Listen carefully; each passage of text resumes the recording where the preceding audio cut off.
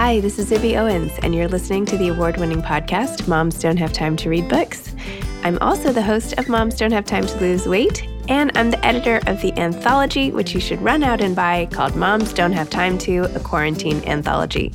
All proceeds of that book go to COVID-19 vaccine research. And I'm the editor-in-chief of Moms Don't Have Time to Write, a new publication on Medium, and we're accepting submissions, so please send your personal essays there. And if all that isn't enough, you can follow me on Instagram at Zibby Owens, and my website is zibbyowens.com. Okay, now back to this amazing podcast. Sherry Turkle is the author of The Empathy Diaries, a memoir. She is also the Abby Rockefeller Mause Professor of the Social Studies of Science and Technology at MIT and the founding director of the MIT Initiative on Technology and Self. She is a licensed clinical psychologist and the author of 6 books, including Alone Together and the New York Times bestseller Reclaiming Conversation. Her latest book, The Empathy Diaries, was just published. Welcome, Sherry. Thank you so much for coming on Moms Don't Have Time to Read Books to discuss The Empathy Diaries. I'm so happy to be here. I listen to this, and I'm a mom who has time to read books, but I listen anyway. Excellent. Well, I mean, at least then you'll get lots of other recommendations. Well, but I'm a special mom because I'm a professor, so my day job is reading books. So I don't have that excuse. Well, there you go. I'm in a special mom category. And well, I feel like you're the coolest professor there can be because your whole life is like technology meets emotion and all of that. I mean, what cooler things to even learn about and then to read about. I mean, that's awesome. Yeah, except that then the technologists get mad at you because they say, no, it's just a tool. A computer is just a tool. There's no emotion. You're just a girl. You're just reading into it. Oh, come on. Well, do they really say that to you? That type of thing? Wow. Well, less now because now tech companies are realizing that they can market their computers as having personalities. But for the longest time, that was really, seriously, that was my, I don't want to say my cross to bear, but my struggle at MIT was that people would say, you pursue this, you will not get tenure. People garbage in, garbage out. It is not a thing to argue that it's an intimate machine, its computer is Rorschach. I mean, that's not what we're pushing. That's not what it is. A technology is just a blank screen. It's just a neutral tool. People who were saying, no, when I put a piece of my mind into the computer's mind, did I come to see it differently? That's not just a tool. So I've gotten some pushback. Yeah. Wow. Well, I feel like the geniuses over time are ones who start in a new way, right? And do go against the grain. So you rarely hear like, oh, I did everything everybody wanted. I don't mind you thinking I'm the coolest mom. Okay. I don't mind you thinking I'm the great coolest mom. My daughter will hear it. A big cred. Well, let's talk a little bit about your book, which as someone who thinks a lot about empathy in general and is the hugest proponent of it as the central force to improve the entire world, having a book come across my desk called The Empathy Diaries, I was like, oh my gosh, yes, this looks amazing. And of course you open it up in such a not nail biting, but this way of you trying to find your father and then, right up front, figuring out this big thing that he was doing as a child and why your mother had kept him from you to begin with. And this whole thing and all these pictures of your family, you're in it with you right away. It was awesome. Right. Well, I start that way because the central problem of my life as a child was, why did my mother... She left him without telling me why. When I was 1 year old, she called her sister and said, we're packing, we're leaving. As my aunt tells it, she put a few, she didn't have luggage. She put a few A&P bags together with some underwear and a dress and some diapers for me. And she went back to live with her parents, where my aunt, who was not married, was also living. But the thing is that they didn't want me to know his name. They didn't want to talk about him in front of me. I didn't know his name. We weren't allowed to talk about him. And then when she remarried, wanted to use her new husband's name, Turkle, way before he legally adopted me. So I was Sherry Turkle officially, even when it wasn't official. So the mystery for me was, why was she keeping me from him? And it was the kind of thing where you couldn't say, hey, Mom, look, I know there's something really bad going on here, but talk to me. Talk to me. I know it's bad, but any talk would be better than what I'm imagining. It was before the days you could do that. I tried to evoke a world where children did not say those sorts of things to parents, and where I came home, my name was Sherry Zimmerman in school, but I had to lock up my homework and all of my books so that my sister and brother would not see them, my half-sister and brother from her new marriage, because they never knew I had another father. So I begin the book with the kind of mystery of what the book will be about, and tell the reader to be on my mother's side a little bit, that there was a reason. And I don't tell you the reason until it comes up in the narrative of the story. And I don't go into detail until I find him and I get the full I get the full blast. But I want the reader to be on her side, because for so many years I wasn't on her side. And I think that's very important. I didn't have empathy for her. Empathy for me was a way to do the detective work of trying to figure out what could possibly be on her mind that she would do such a thing. So it was a detective work. It was a strategy for survival rather than really a way of reaching out to her, understanding her, being able to put myself in her place. And that's the kind of distinction I draw in the book, that empathy isn't, empathy that can heal is really being able to understand somebody else's problem and say, I'm sticking with you with this problem and I'm committing myself to you. And she didn't allow me to do that. So that's why empathy is so important to me, because she didn't allow me to do that. And then tragically, she passes away when you were, 18 or 19 or? I was 18 when she passed. I'm so sorry. And you were tell me about that moment. And then when you had to sort of reconcile all the stuff you didn't know, and then the loss with sort of this unresolved feelings in the midst of that's a tricky time between mothers and daughters, I would say, sort of across the board. Right. Well, what made it trickier, and what I try to do in the Empathy Diaries, is I was so angry at her. I adored her. She was everything I wanted to be. And I'm really not all the things she was. She was tall, and I sort of stopped at 5'4", I could not. Taller than me. So, I'd take 5'4" on a good day. So thank you. I'm now kind of shrinking back down to 5'3.5". But I couldn't. But she was, she was tall and voluptuous and funny. And everything in terms of her personality, I really tried to emulate her.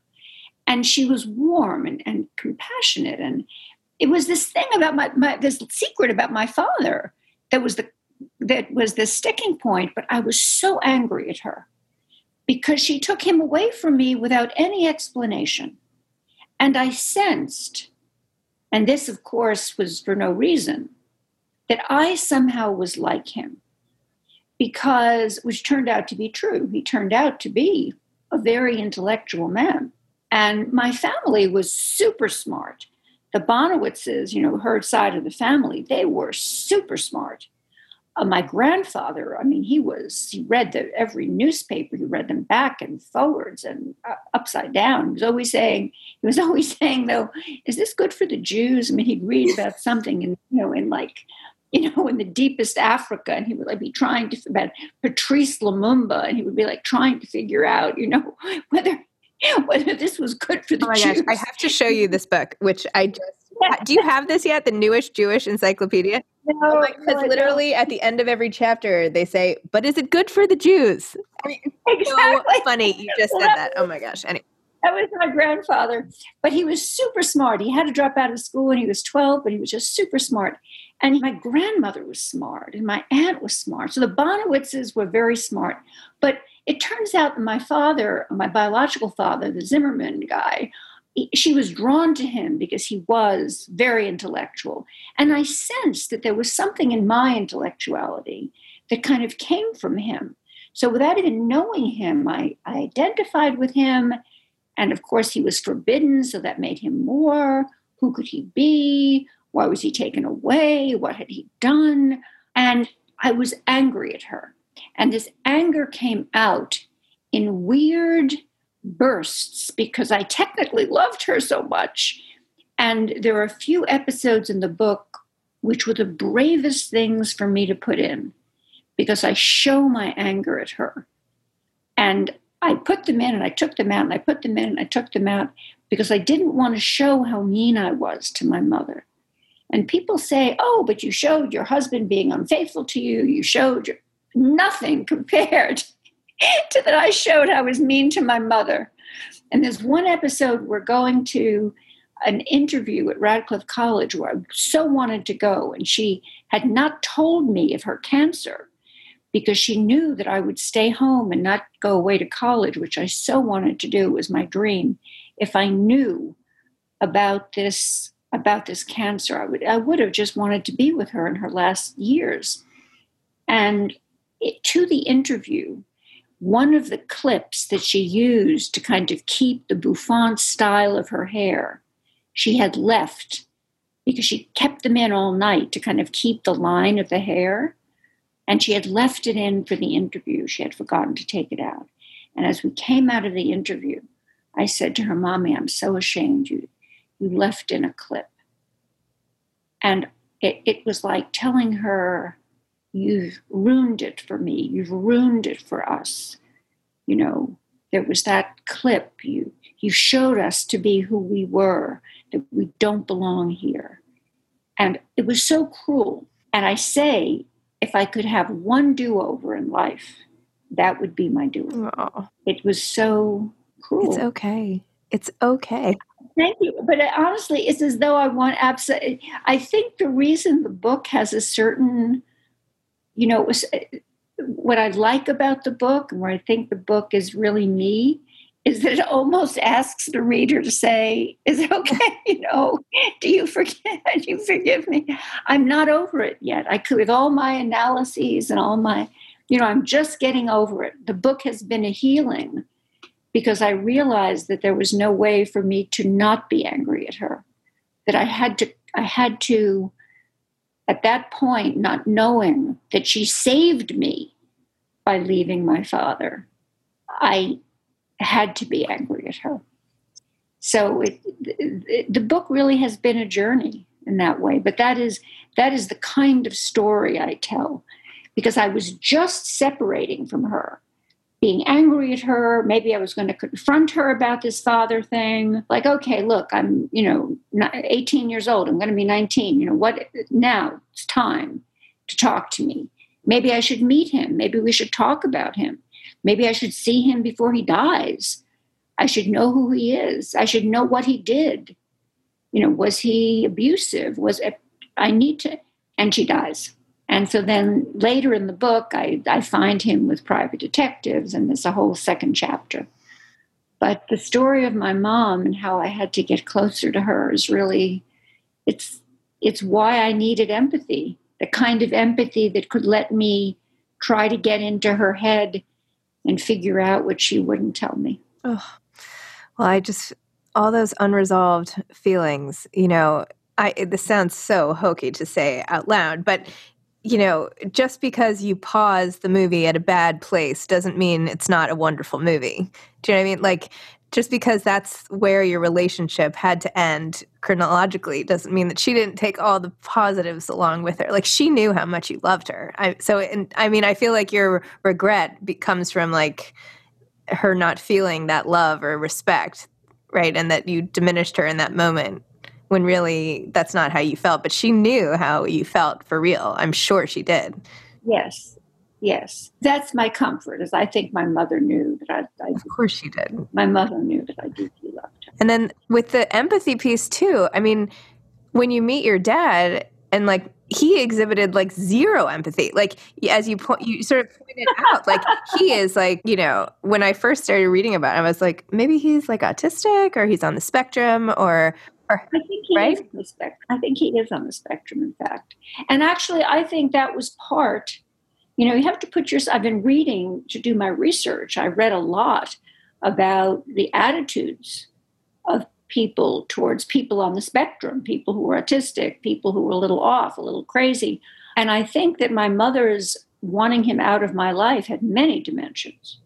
So one dimension is that he was treating me in ways that people on the spectrum treat people. I mean, he was treating me like an object. He didn't know how to treat, like I would say, a real girl, not a Pinocchio, but a real girl. So he was treating me, he was objectifying me, he treated me like a doll. And I think she took a look at that and she was out. But more than that, I think when she realized that he was not in some ways relational in the way she needed him to be for her child, not to mention their marriage. I mean, because I'm sure it wasn't a happy marriage.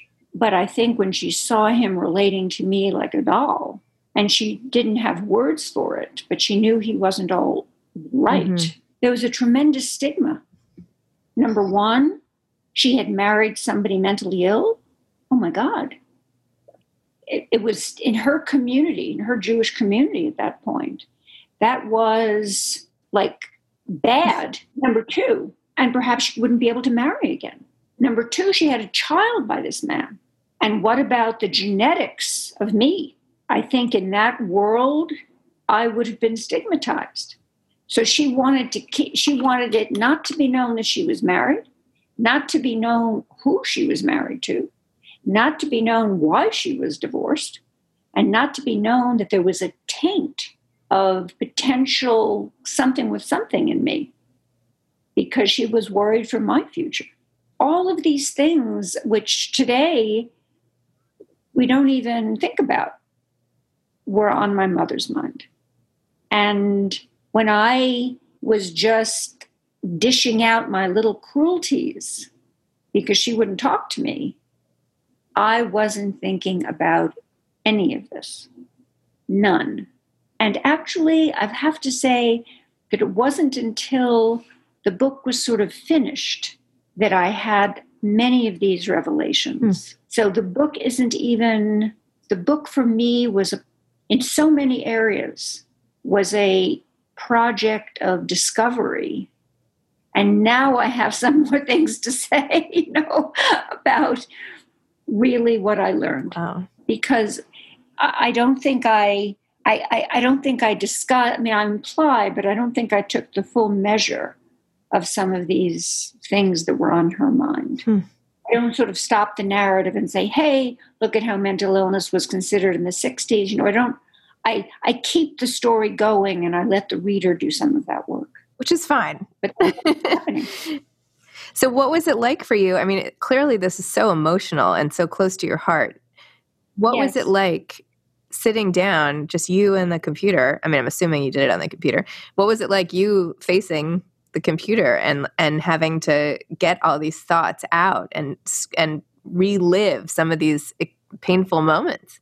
It was very different days. So, for example, and even now, I'm a different person for having written it. For example, the memories of Rockaway and my relationship, the outtakes of the book. I have a daughter who's now 29. When I finished the first draft of the book, which was, I want to say, 4 times the length of this book. I have an apartment in New York, and I printed it out at a FedEx, that had a printer, because my home printer was shaking. It was too much.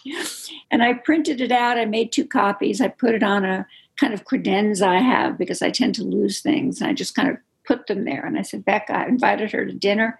She lives in New York. I said, Becca, look, this is everything. And you're not going to want to read this now. This is too much. But, when you're 40, when you're 50, you may want to read the details of every little shopping list of your great-grandmothers. In the first draft, I was so into it that I have great-grandma's Monday shopping list, Tuesday shopping list, the special Wednesday shopping list, because Wednesday, my grandfather had a sort of late day off. Kind of his time was a little different coming home from the theater. He was a manager of a Times Square theater. So we had breakfast together, and she bought this thing that was expensive called sturgeon, which he never ate any other day of the week. And I include this detail in because I got so into the pleasure of recreating Brooklyn in the 50s. And also chapters on Essie, who ran the sweet shop, and what she was like, and that she went to Florida in the winter, and how all the boys were in love with her because she was big bosomed, and the girls wanted to. I just got into like Proustian. I was like in a new space, and as I rediscovered my mother's affection for Archie and Veronica comics, and how she wanted to be Veronica, and scenes of being on subway stations with her where she bought blackjack chewing gum, and then I went out and found that you could still get blackjack chewing gum, and I went through a month of chewing blackjack chewing gum, much to my dentist's horror. What is going on here? Don't you know that you have, fillings, that you just can't do that? Well, who do you think you are? Some 5-year-old with your mother chewing blackjack chewing gum. What? So some of it was very pleasurable, like being and then some of it was so hard because I knew that I didn't want to tell a story that was like me. The story, everything in the book had to serve a higher purpose. I have a Vivian Gornick talks about the situation and the story. I have a story, but I also really am trying to make some points about robot psychotherapy and about, that the world shouldn't be friction free, that people don't operate like that, and about empathy and about healing and about the pandemic but everything had to have a purpose. But I did want to show vulnerability about myself, because I think that so much of my point is that vulnerability is where empathy is born. That if people couldn't feel empathic with me, I hadn't done my job. And if I just was, little Miss Smarty takes great tests, and then as little Miss Smarty takes great tests in next school, and more little Miss Smarty, that wasn't going to work. And so I include stories that were very painful, and that was hard. But in general, it was a book, as I say, of great writing about myself and the objects of my life I think it was a very healing exercise. Wow. Well, and you do a fantastic job. The parts about Rockaway, I felt like I was there. Like, I understand now what that was like at that time, in that era, in that place. It was so visual. I felt like I was watching Brighton Beach Memoir or something, that movie, anyway, so that was great. You transport the reader in both emotion and time and place, which is that's great. What else can you ask for in a memoir, really? Plus the secrets, right? And I feel like that's the key to most memoirs, right? The corrosive power of secrets in a family. It's time and time again in different books and that's because it's what people are working through constantly in sort of understanding themselves, like what was hidden and what happens when it comes out. So I don't know, pretty awesome. My mother had secrets. She had these big secrets. My father, that he was ill, that he had done, he had done some, I don't want to give away. I won't say anything. But there is a secret, but she also had little secrets. She did have a kind of desire her favorite character was Scarlett O'Hara in Gone with the Wind. And from that movie, she took the idea that you could make the world into your version of the world by force of will. So she was this tall, beautiful woman. She was I know she was 5'11". She might have been 6 feet. And she didn't like that. She thought that wasn't feminine. And so she this is hysterical. She convinced the women at the Division of Motor Vehicles when she got her license. She was like 5'7", right? Every time she went, she said, look, I'm single and I want to catch a husband. And if he thinks I'm a little shorter, it'll be easier. So funny. I always wear flats or heels, those tiny little kitten heels, the little Audrey Hepburn ones with like less than 3.5 inches, like almost 2.5 inches, just with a very shaped little heel. She was a specialist for wearing these sandals. She had a whole wardrobe of these very beautifully shaped, but very low heels so that she could slink along with a 5'10" guy and kind of hunch over, even a 5'9" guy. But she kept shaving inches off her height. So by the time she died, I had her wallet, and she was 5'7", which defied imagination. And there she was at 5'7", to be shorter than her current husband. And I mean, there was no way my mother was 5'7". She walked into a room and she was like Sid Charisse. I mean, and as a matter of fact, she was so happy. She idolized Sid Charisse, who was Fred Astaire's one of his last dancing partners, who was exactly 5'11". And I think Fred Astaire was 5'11". And so Sid Charisse wore ballet flats to dance with him. And even then, was a little taller than he, but Fred Astaire just said, she's a great dancer, let's do it. And she idolized Sid Charisse. And because Sid Charisse just, was tall and proud. And I think that if Sid Charisse had come on the scene a little earlier, my mother might have not shaved so many inches off her drop. But then it was I joked with her, but Mom, now it's like too hard to go back and say you've grown. Right. You can't go back now and say, now you want to be Sid Charisse's height. So what advice would you have to aspiring authors? Start with an object. My book, I wrote a book on evocative objects. And actually the cover of the Empathy Diaries is me in the red car. I think Nancy Drew had a blue Roadster, but I don't remember if it was red or blue, but I think it was blue. But I interpreted it as red, and I had a red Roadster going off after I graduated college on my adventure of my life. And all the objects that surround me are the objects that were evocative objects. I teach a course on evocative objects, and these are objects that really carry more than the objects themselves. They carry the meaning, they carry the people, they carry the things that you bring them inside, and they kind of become part of you. And on the outside are my grandmother's best dishes that she used for Passover and Hanukkah and Rosh Hashanah and a birthday party, an anniversary. And they were so special that she said, we weren't wealthy. And she said they were bought for her as a wedding present by her mother and her mother's mother. And she said, on the Lower East Side off a pushcart. And she said, this is the only thing that will survive me. These dishes will survive me. You will eat on them and your children will eat on them and beyond. And I remember being a little girl and knowing exactly what she meant, because she didn't have jewelry or anything to pass on, really. And it's true. I cherish them. My daughter cherishes them. And I know that my daughter will use them and her daughter will use them. These dishes will die. I have my grandmother's dishes too. Yeah. Well, I mean, she knew what she was talking about. And so the dishes are the frame.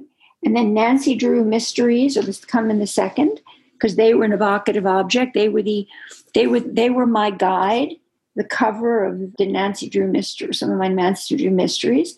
And then there's a letter that my mother wrote me when I was in Paris at the Rue de Bac. And then there's the photograph, a mysterious photograph of a man taking me out on a lake, which is my one memory of my father, my biological father, Charles Zimmerman, because I was allowed to see him once or twice. He went to court to have the right to see me, and it's shrouded in mystery, but I remember that event. And I teach my memoir students that you just begin by talking about an object that means a lot to you. And I began this book by writing about my grandmother's giving me a Smith Corona electric typewriter when I went off to Radcliffe in my second year. Maybe it was my third, I think it was my second year. Because the whole first year, I had borrowed other girls' typewriters. The school had a typewriter, and it was old, and my papers looked disgusting. And she didn't have very much money, and she said she cooked depression cooking for 2 months, like adding a lot of noodles to the soup and a lot of what she called mandals to the soup, which were little fried pastries, so that my grandfather wouldn't notice that there wasn't much soup, but there was a lot of, and not much meat, but a lot of this pastry in the soup, so that she could buy me this typewriter. Probably at the time it cost $40, but she didn't have the $40, but she saved it all summer to buy me this typewriter. And I still have the typewriter, and I still write on it when I get writer's block, because it forces you to think in sentences, which is something you don't have to do when you write on a computer. But mostly it just brings me back to her love. So that's the best thing you can do. You start writing chunks of things around objects and stay at it for 2 months, and then read what you've written. Read where the objects of your life have taken you. And it opens up a lot. Wow. Well, thank you so much. This has been so interesting and moving and emotional, and I feel like it's taken me back through my mother, grandmother, great-grandmother. Like, as you're talking, I'm like imagining my own. And anyway, so thank you. Thank you for your book and this conversation, and it's been a pleasure getting to know you. It's been a pleasure. I really appreciate what you do. Thank you. I'm a big fan. Thank you very much. Have a great day. Bye-bye. Thanks for listening to this episode of Moms Don't Have Time to Read Books. Don't forget to follow me on Instagram at Zibby Owens and at Moms Don't Have Time to Read Books. Also sign up for my newsletter at zibbyowens.com and sign up for my virtual book club and meet lots of authors on Zoom every other week. Thanks so much to Steve and Ryan at Texture Sound for the sound editing. And thank you to Morning Moon Productions for providing this fantastic intro and outro music.